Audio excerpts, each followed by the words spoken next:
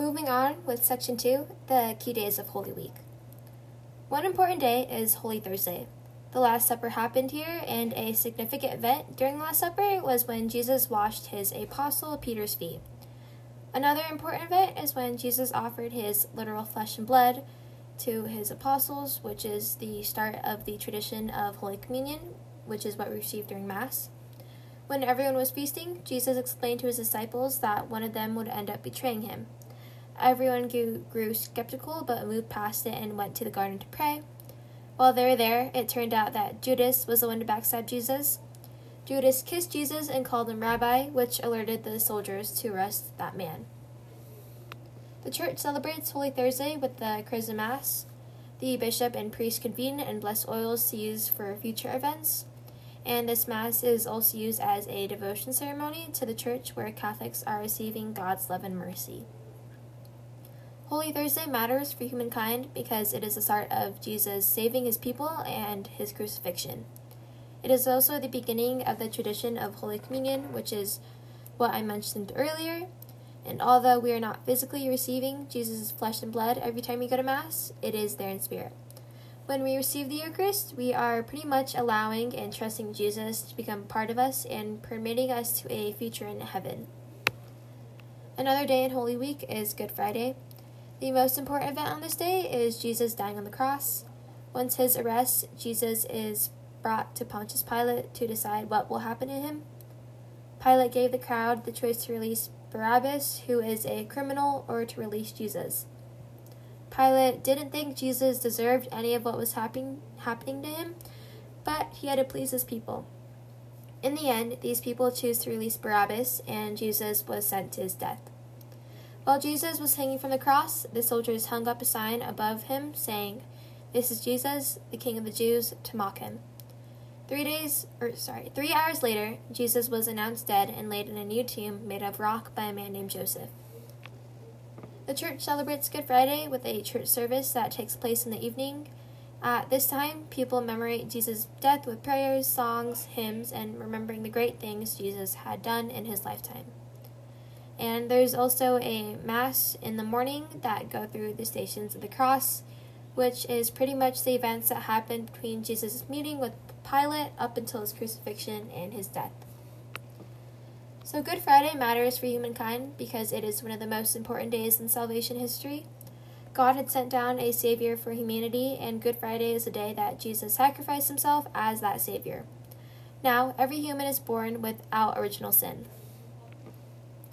The third day of Holy Week is Holy Saturday, or otherwise known as Easter Eve, Easter Vigil, Black Saturday, and other names.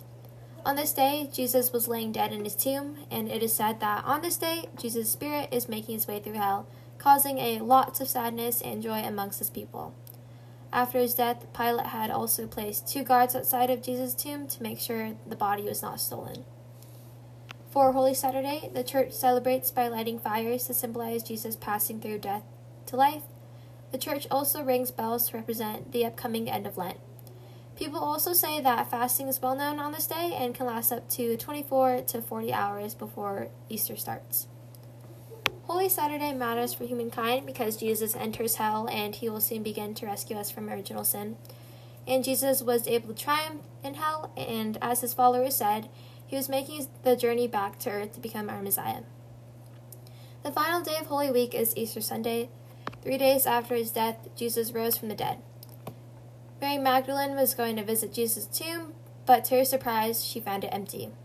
When she left, the Lord had visited her and told her to tell his disciples that I am ascending to my Father and your Father, to my God and your God. This means that Jesus has risen from the dead, but will leave soon to fulfill his place next to God in heaven. On that same day, Jesus went to 2 of his disciples and was welcomed into their home. Although he was unrecognizable at first, Jesus had broken some bread and blessed it, and soon his disciples were able to identify him. Soon after, Jesus went to his apostles, and they were overjoyed to see their leader. Jesus had shown them his crucifixion wounds, and everything was set into place. Easter had turned into a commercial holiday full of Easter eggs, chicks and bunnies, and other holiday fun. However, Catholics celebrate Easter with a church service. During the celebration, a larger number of people show up, and there are things like communion, hymns, lighting candles, Easter lilies, and other bouquets of flowers at Mass.